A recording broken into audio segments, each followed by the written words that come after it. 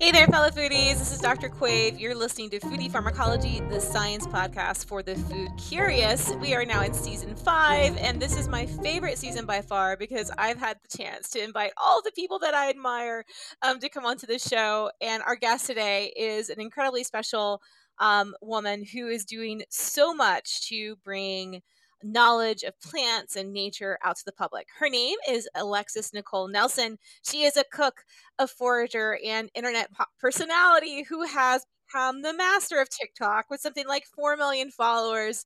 I love watching her videos. My kids love watching her videos. I've learned so much from her. And Alexis, I'm so happy to have you on the show today. I am so happy to be here. I also have learned so much from you, so that streak goes both ways. Awesome. Well, oh my gosh, I don't even know where to begin.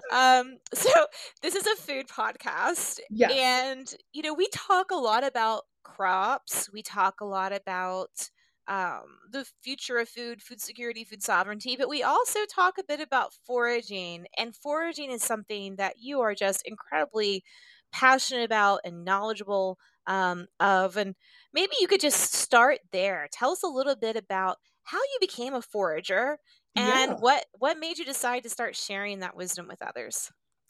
So I started foraging as I feel like a lot of people who live in the Midwest or live anywhere that isn't extraordinarily urban do as a kid. I was very lucky that my mother loves plants, has an excellent green thumb. I didn't get that part. All of my gardens have to be like native plantings because the upkeep of taking care of things that are not from this area, I This don't know makes me how my feel mom so did much better because, like, every one of my friends jokes that, like, I am, like, the worst gardener. They're like, "You're an embarrassment to a botanist." I'm like, "I'm not a horticulturalist. Like, I get it. stuff in the Yes, wild," you know?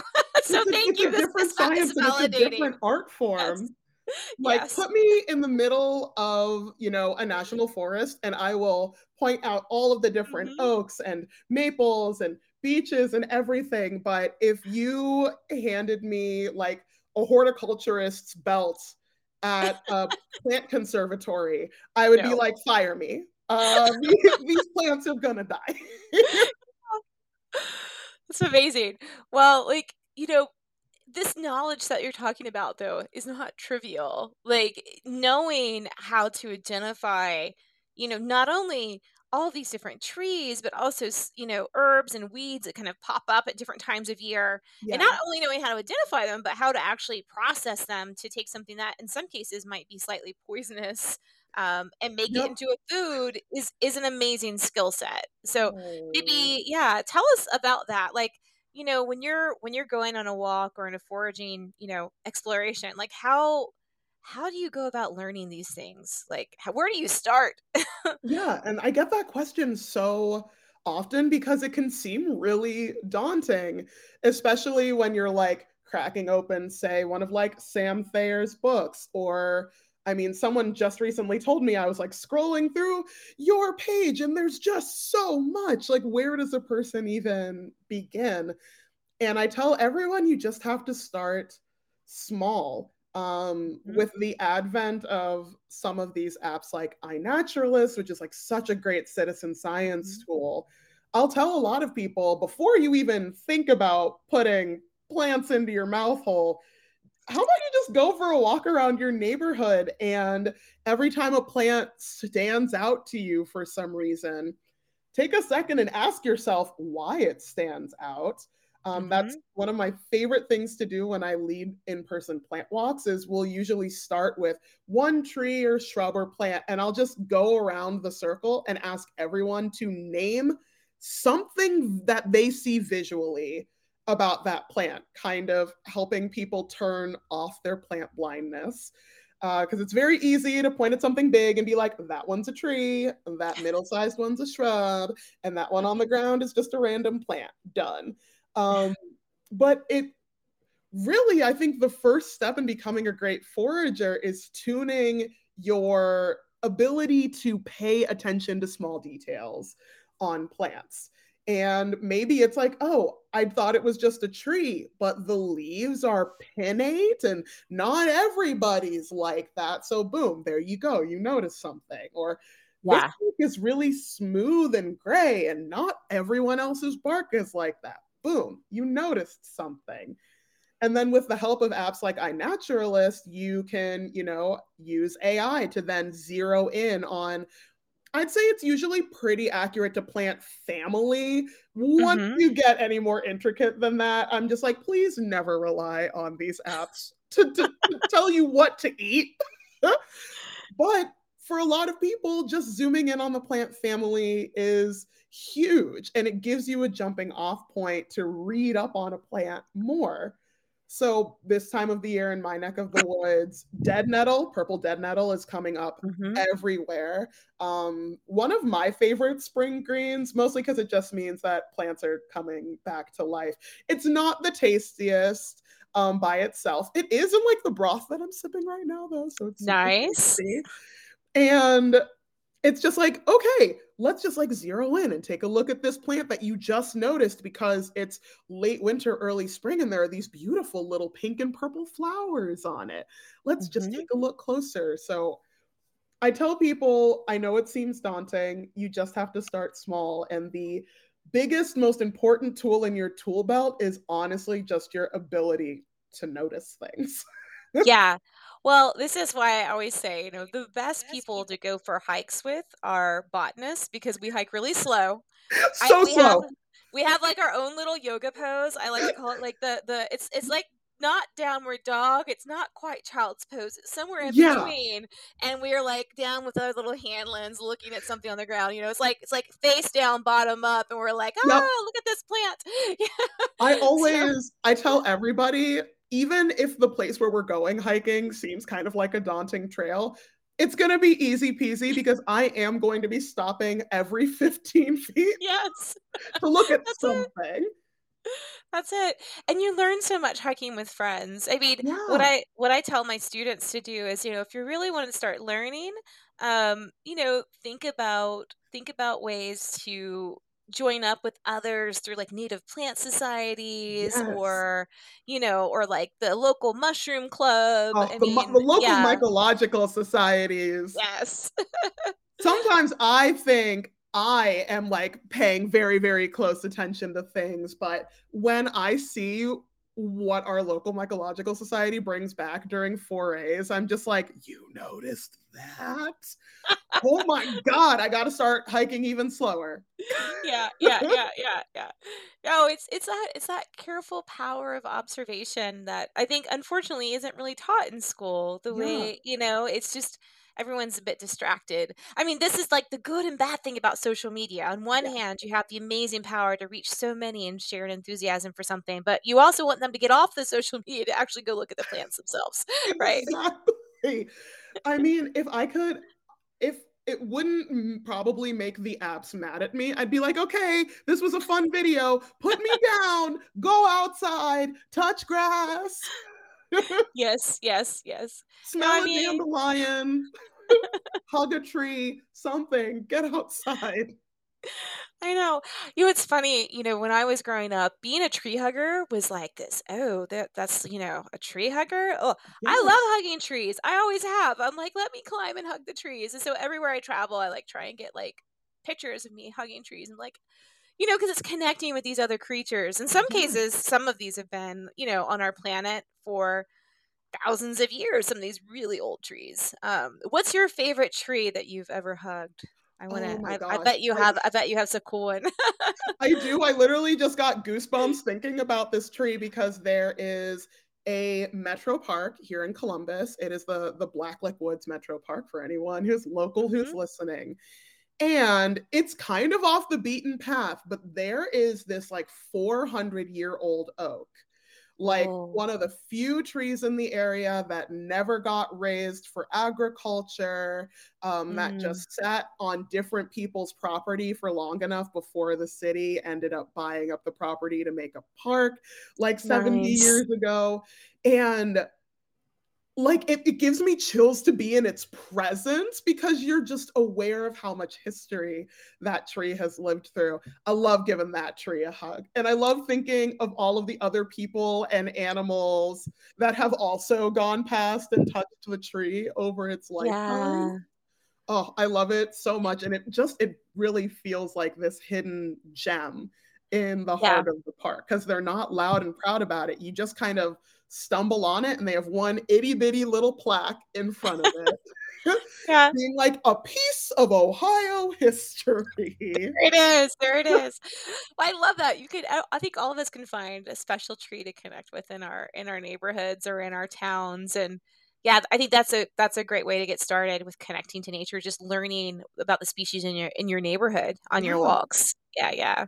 Yeah. That has been something that I've been trying to have rub off on all of my neighbors in our neighborhood, and it's really sweet because now a lot of them are just like, "Oh, I know that all the trees in this little pocket park are bur oaks because you were out here in the fall with the squirrels gathering acorns." And I'm like, "Hey, whatever works." That's awesome.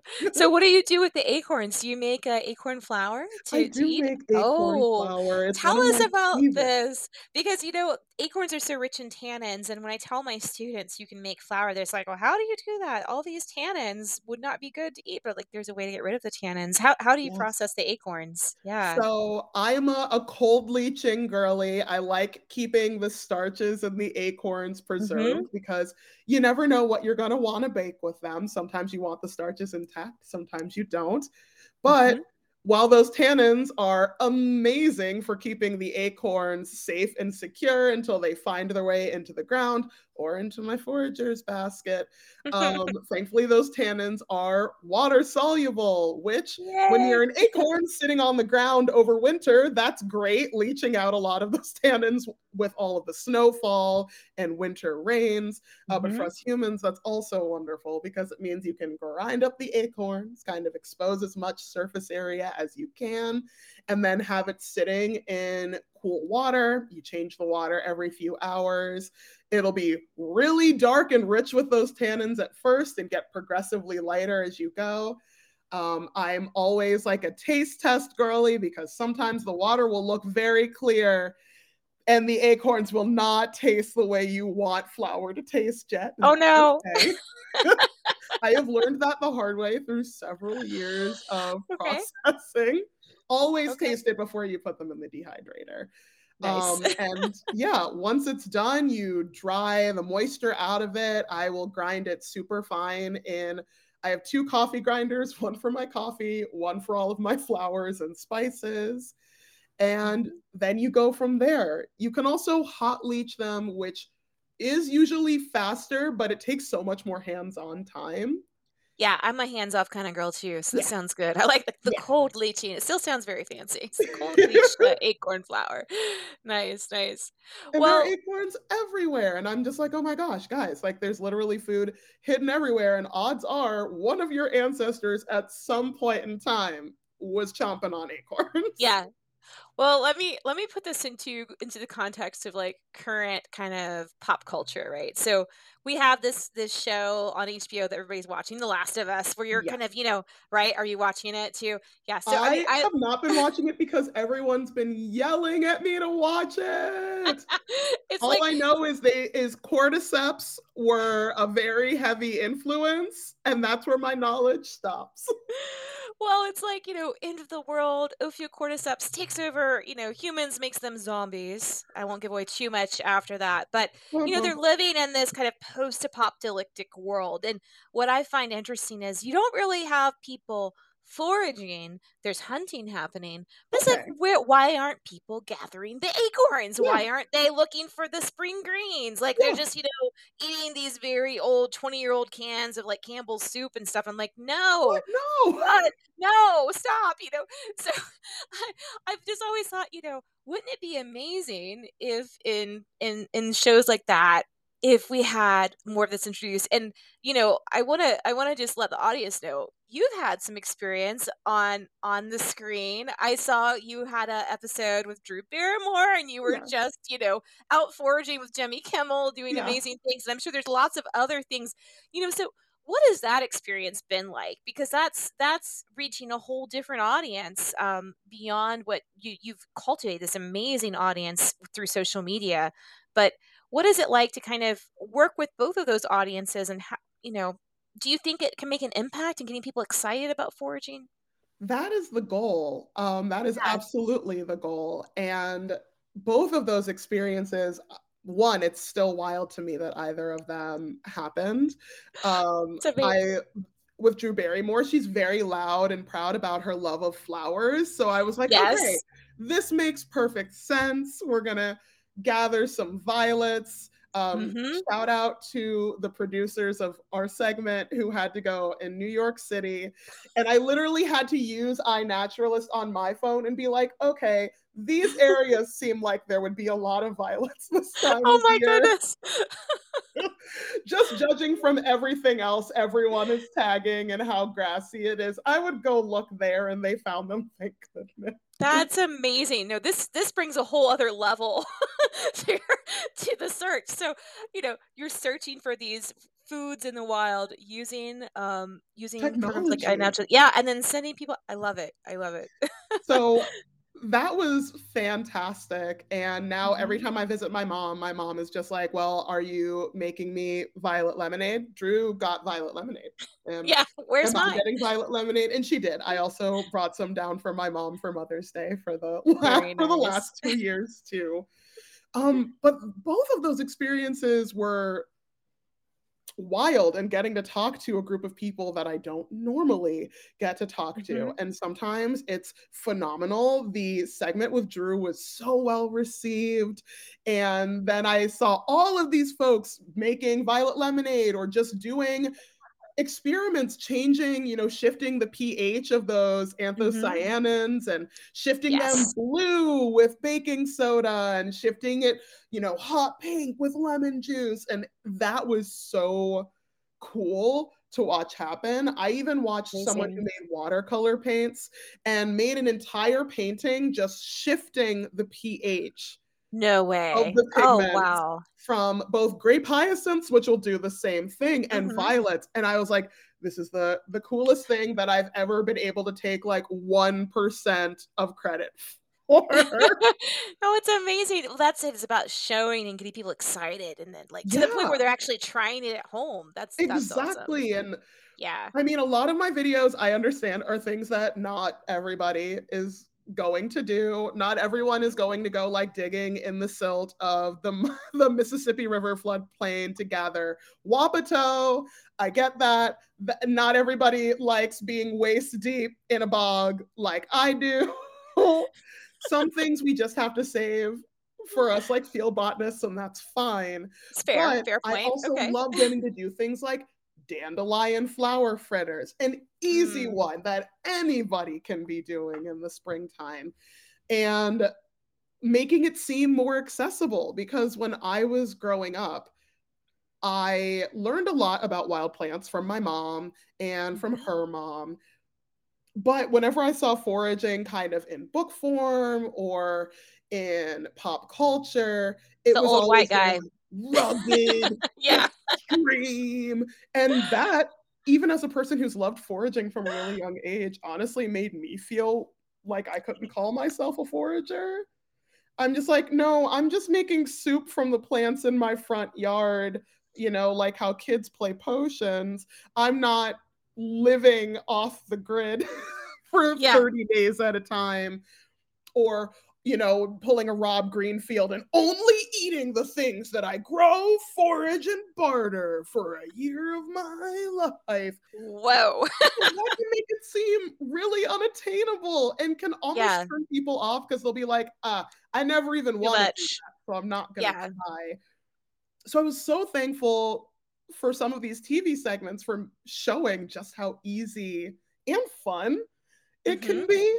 The Jimmy Kimmel segment was just a blast. And It was now so I much keep fun a to tiny hot watch. sauce in my foraging basket because Guillermo brought hot sauce, and hot sauce on mallow leaves is so good. It's so good. Oh, that's Perfect. amazing.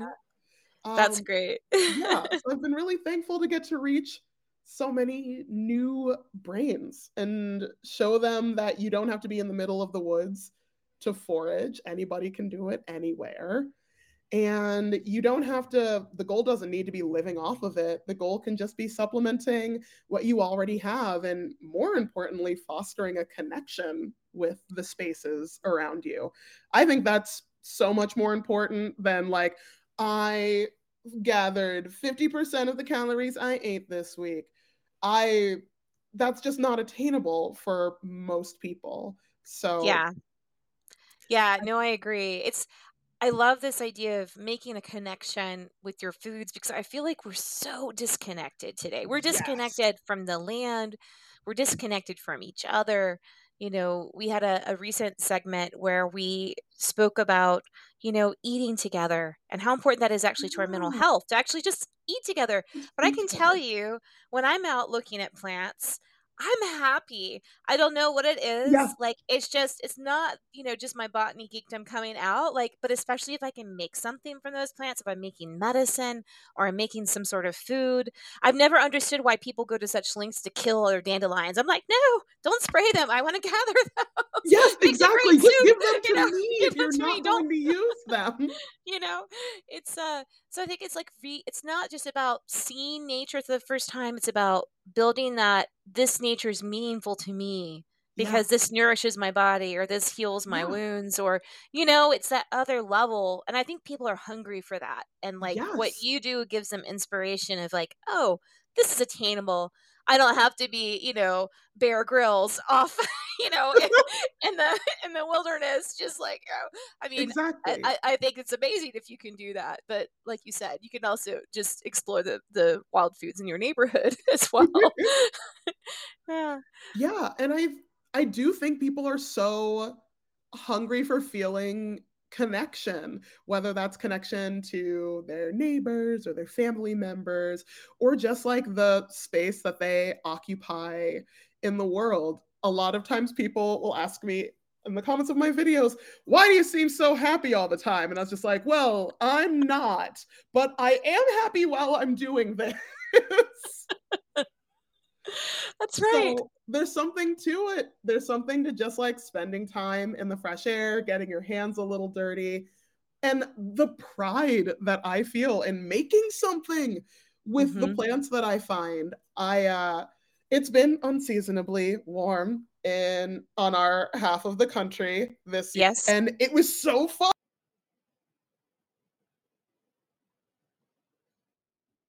this morning being like, ah, ha, ha, ha, ha. I'm gathering my daylily shoots because it's that season and I'm going to put these into my soup. I'm so excited. And everything else in the soup was also foraged. But even if it wasn't, I still feel like I would have felt really excited about the soup more so than I would from just a can Yeah. because I got to play Well, a little role you in it. got to and you got to pay attention to the seasons. I think a Yeah. lot about climate change denialism and how can people not understand? And I'm like, well, of course they don't understand. They don't understand the cycles of our foods, the Yep. cycles of our seasons, and how how those, larger climatic shifts affect when things flower, when they fruit, when Yeah. you have, more abundant wild game. I mean, there's like, it's like all the effects on animals and plants is because they're not even looking at that at No, they're all. not tuned Because into it. yeah, we can get tomatoes any day of the Any time year of in the the year. store, Yeah. which is insane. 100 years ago would not have been possible, at all. So, And yeah. a pro tip from a person who does a lot of cooking for everyone who's listening. Yes, you can buy a tomato this time of year. Don't. Please just get canned tomatoes during the winter. At least those tomatoes were picked at peak season. The flavor Mhm. is going to be so much better than what you are going to get out of a fresh tomato this time of year. I beg of you. Let the Yeah. winter and the spring be your canned tomato times. Maybe even grow your own tomatoes and then can them so you can use them Yes. during the winter if you have the space and the ability, because that's always the absolute best. But Yeah. we live in this era where everything is available all the time. It's not like markets even 60, 70 years ago where there was a really specific time for Mhm. plants. Asparagus would be in the early Yep. spring because it's before the asparagus would get too big and woody and frondy for everyone to Mm-hmm. be eating. You would our even I don't want to say our ancestors because it was just like 2 generations ago Yeah. Yeah. were so much better connected to, I like calling them like micro seasons. All of these little things like, oh, well, it's about time for this because this happened. It's about time Mm-hmm. for this because this happened. And one of the things I tell people, foraging, one of the greatest gifts it'll give you is that awareness of like, yeah, the dead nettle's flowering, which means the shoots of the daylilies are coming up, which means I bet you in a week, if I go to the woods, the first of the little ramp babies are going to be coming up with some of the other spring ephemerals. It Yeah. it's But so beautiful, and it it's makes you feel a part of something so much bigger than yourself.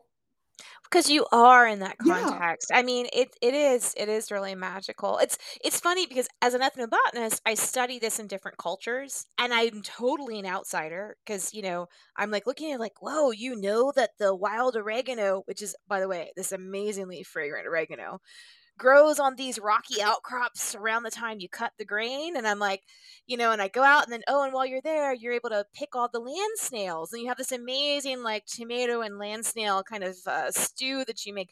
So it's yeah. all these things that we're documenting as ethnobotanists in other cultures that has largely disappeared from our own.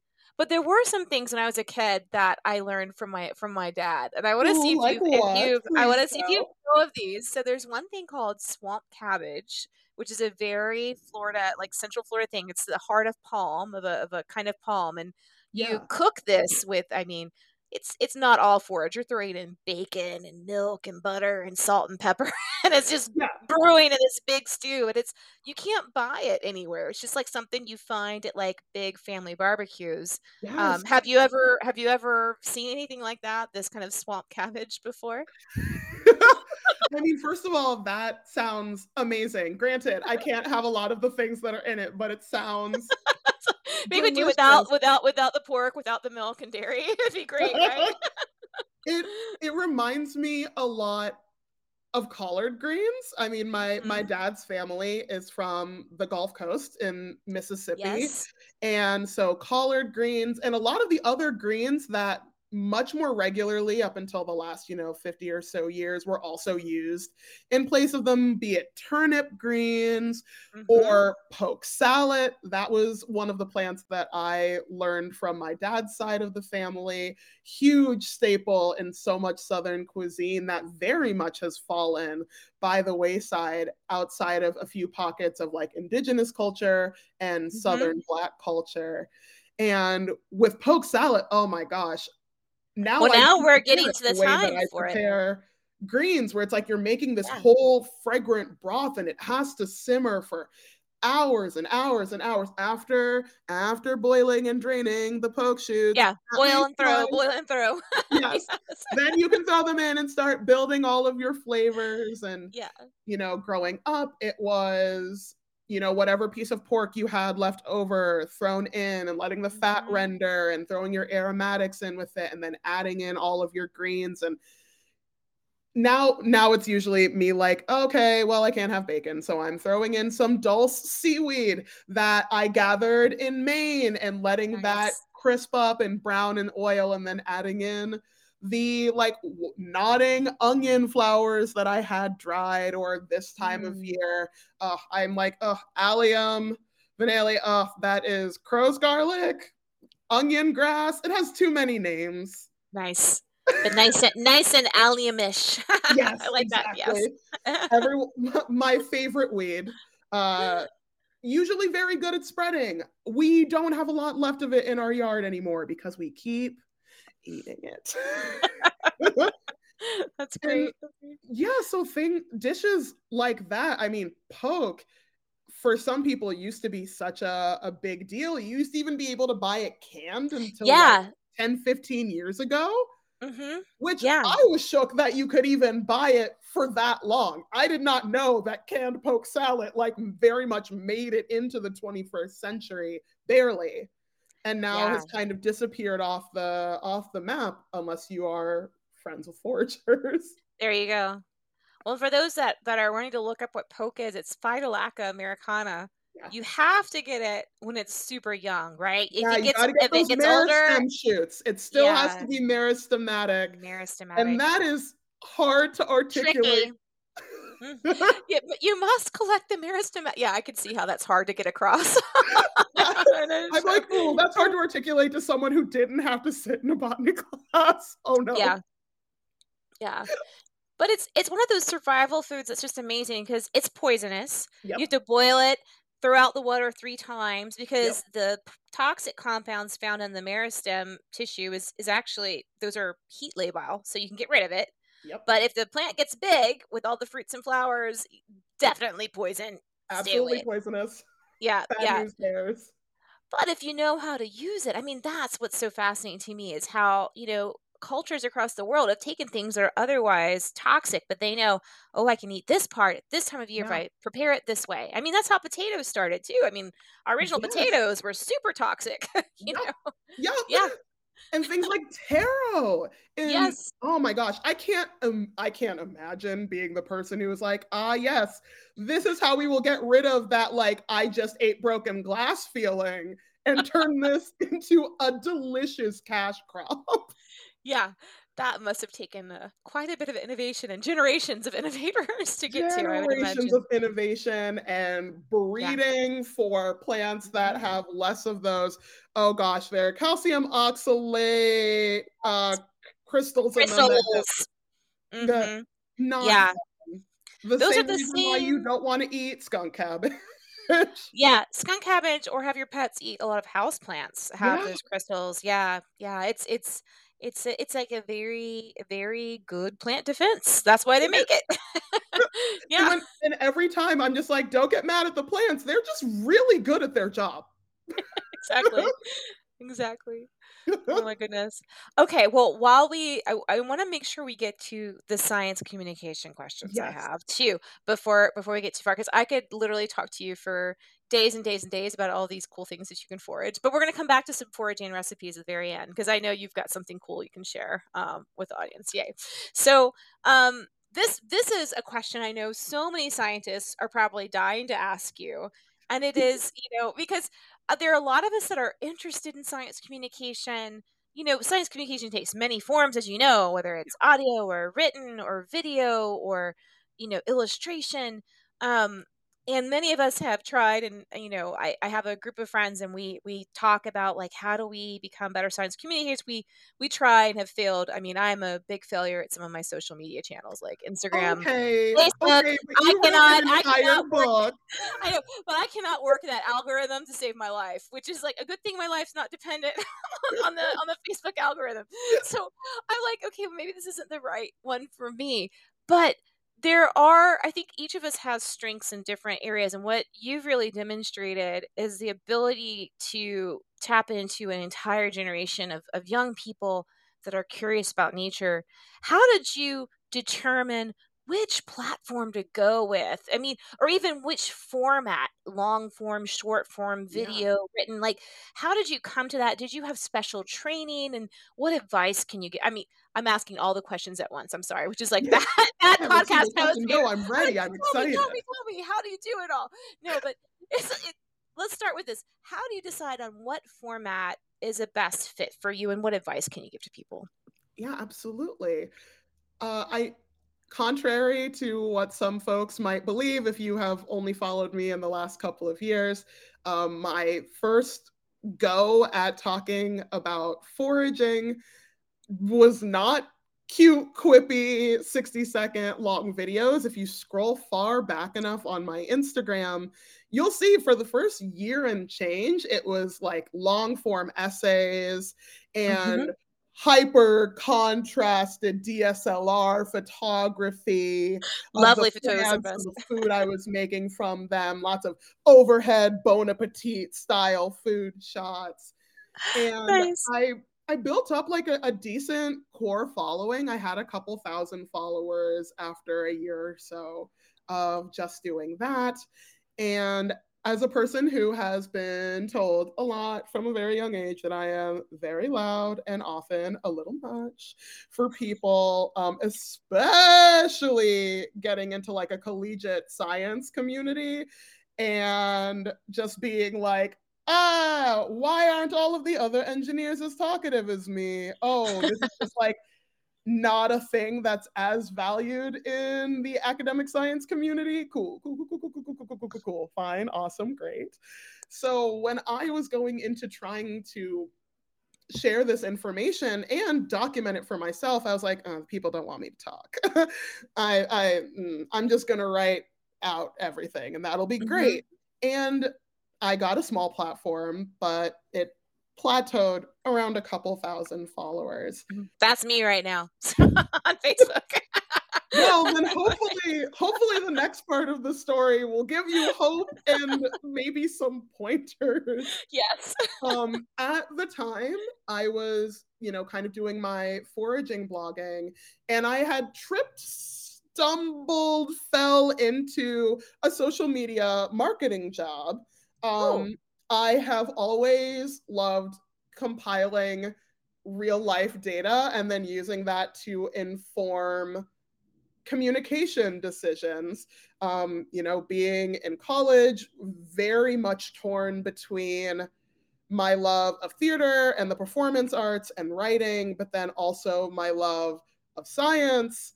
The way that I thought I had perfectly settled those two halves of my brain was like, oh, well, I'm working for this quirky company and we make these funny memes that also secretly make people want to buy our products. And every week I get to go and I gather all of my data about each of the posts from last week. And then I get to go and put them into my spreadsheet and look at the percentage changes of everything and then use those numbers to justify future decisions that we were making on that page. Testing something in a small capacity on Twitter and then knowing, oh, this joke played really well on Twitter. I'm going to use that joke to inform a short video that we put on Instagram. And then that video does really well. Nice. It's very scientific. This is like experimental data and then analysis and then, wow, optimization. Okay, I can get behind this idea. I was just applying the scientific method to Instagram, essentially. Amazing. Yeah. And it was 2019.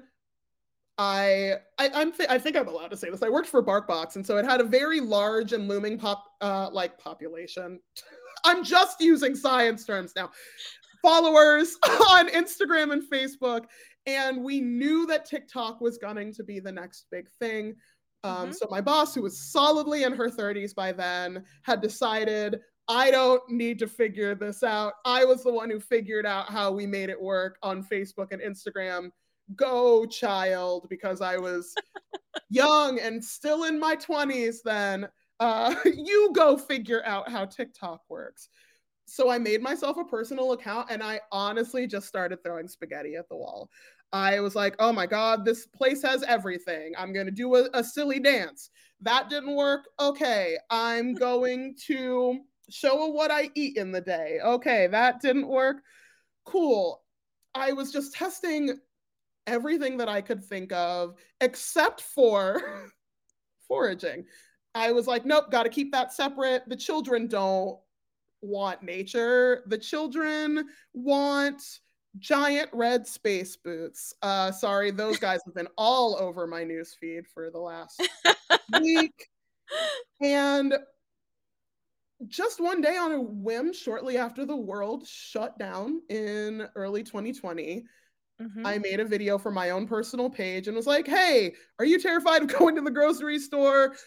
Me too, for more reasons than just my acute anxiety disorder. Here are 5 plants I know are growing in your neighborhood, regardless of where you live, that you can eat to stretch out your groceries back when we thought we'd only be inside for 2 weeks. Yeah. And it was extremely basic. It was like garlic mustard, or if you have it in your area, black mustard. It was dandelions. It was violets. It was onion grass. And that video took off. Wow. I mean, that's it. You're hitting the exact moment with the kind of information people were desperate for. I Yeah. mean, really. I mean, I remember this is a time when I'm like, I would get like grocery delivery after a while. I mean, we lived on a bag of potatoes and some like gourds for a long time and beans in Yeah. our house. But then it's like, Yeah. the Clorox wipes to every surface. It's like, Oh my wiping God, down the the surface of the spraying down banana. of the Can bag I of can I chips when like it arrives. yes, all of that. It's like, no, okay. So I see. So it's a scientific method. It's really being well attuned to what you're going through, what you Yeah. needed to do, and then sharing that. Yeah, I think it was amazing. just, yeah, recognizing a moment that everyone was going through together and Hmm. just honestly sharing what I was doing to Yeah. help. And I do notice myself doing this, and it's something that I think happens a lot in SciComm where we sometimes forget that the people we're talking to have not sat in the same classes that we have sat in, and they Yeah. That's it. That's haven't. it. Definitely difficult. Yeah. Yeah, they Meristemic don't have tissue. all the Okay. same language Yeah. that we necessarily do to communicate, but they are still smart. So it's walking this Yes. line between not talking down to Hmm. anybody, just talking to everyone like I would talk to a friend, Yeah.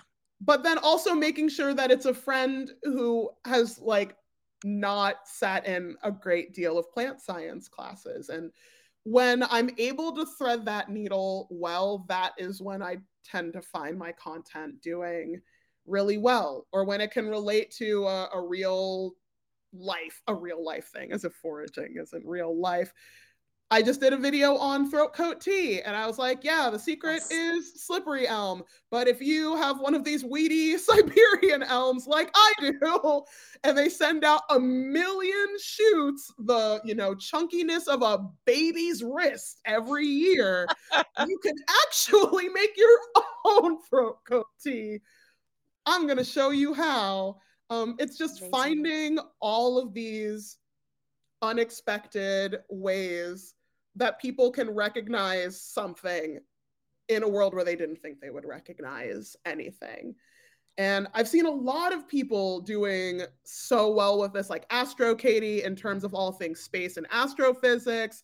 I'm just Hmm. like, physics is where I tap out 9 times out of 10. Physics is the reason why I did not get an engineering degree, while that is what I started off as. We got to physics, and I was like, no, none of this, actually. But when a great science communicator is explaining those concepts to you, not only do they make sense, but they get you excited about them. Yes. Agreed. Yeah. Oh, So, that's such great advice and so well said. I mean, you're right. I don't really understand physics, but there are these science communicators that write these books or have, various platforms can get those messages across. And it's about real connections. What I love about your yeah. videos is I know like this is the real you. This is you living your life and giving us a glimpse inside, like, what you're dealing with in your garden. Like these suckers are in my way. I'm Yep. gonna chop them up and make my throat coat tea.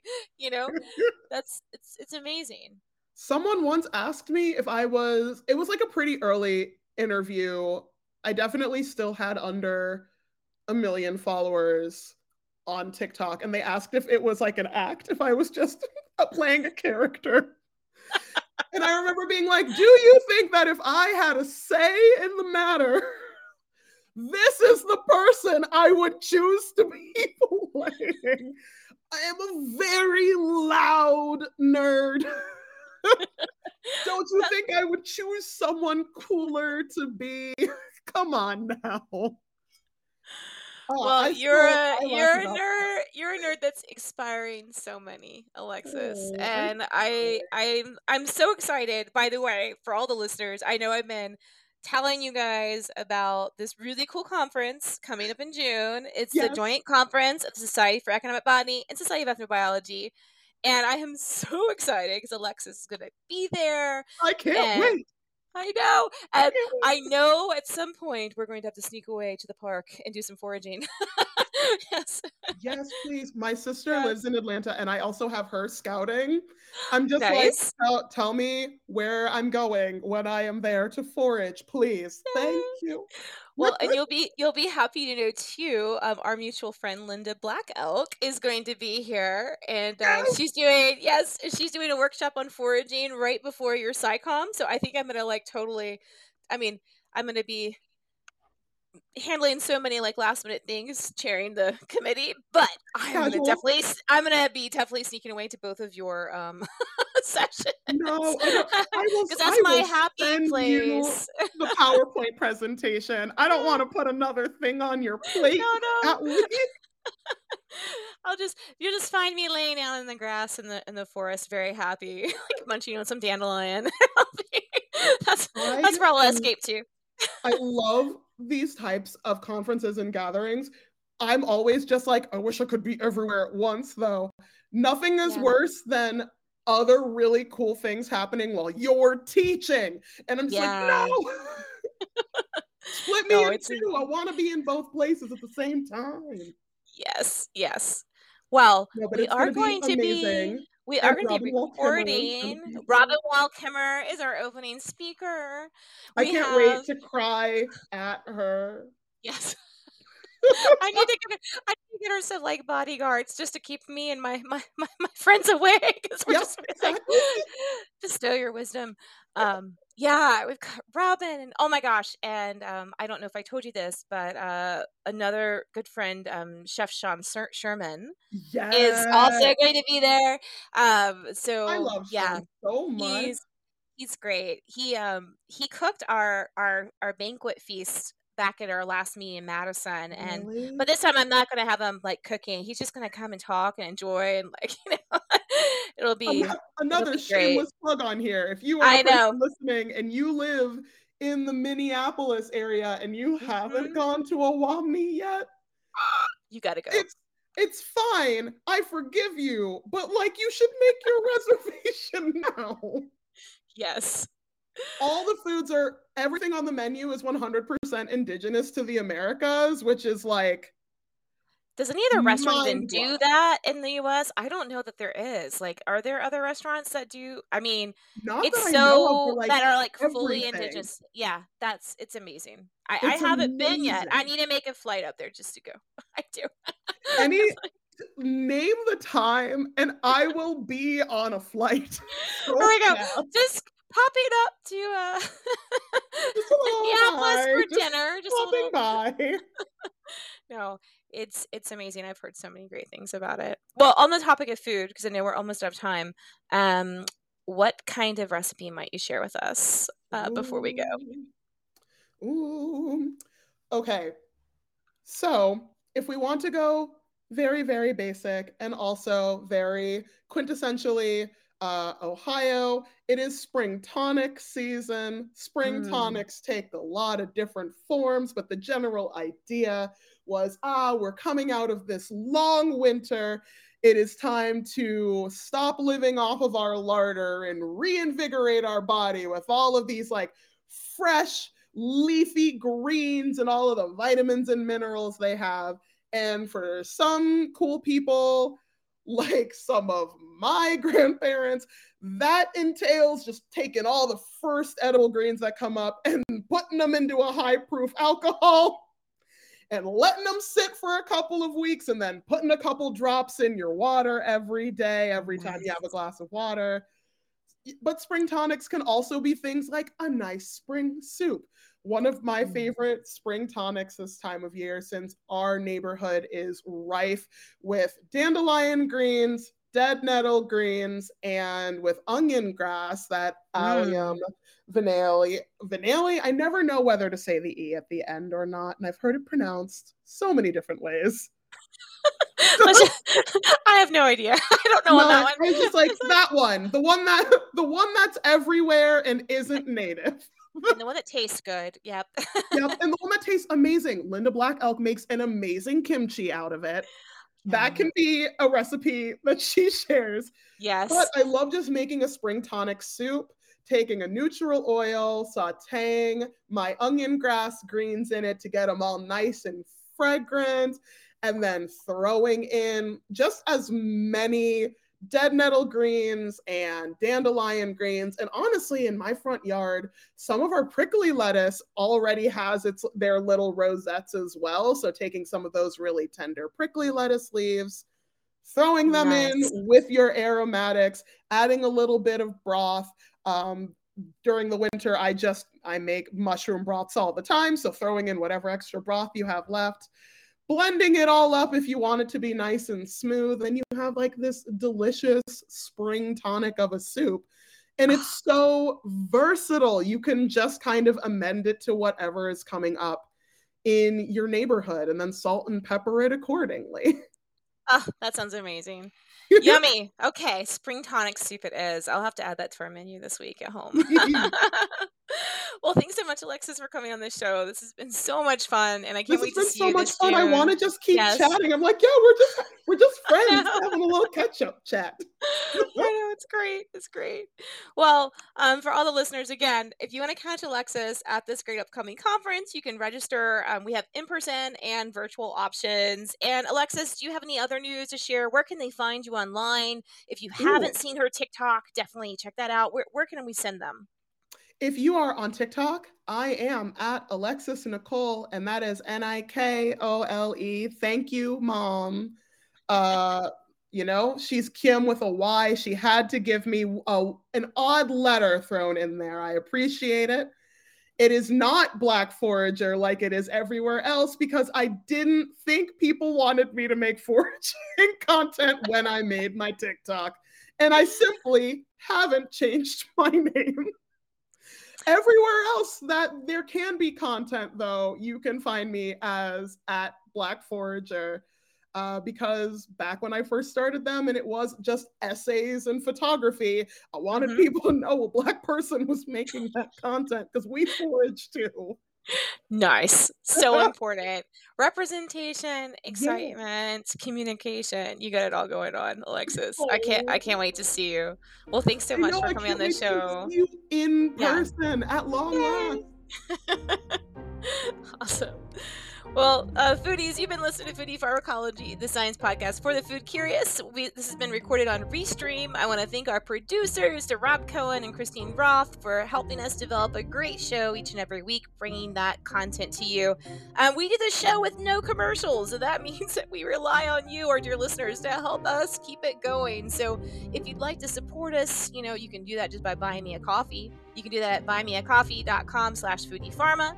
You can also pick up some cool merchandise at mysterycontrol.com and just look under the Foodie Pharma list.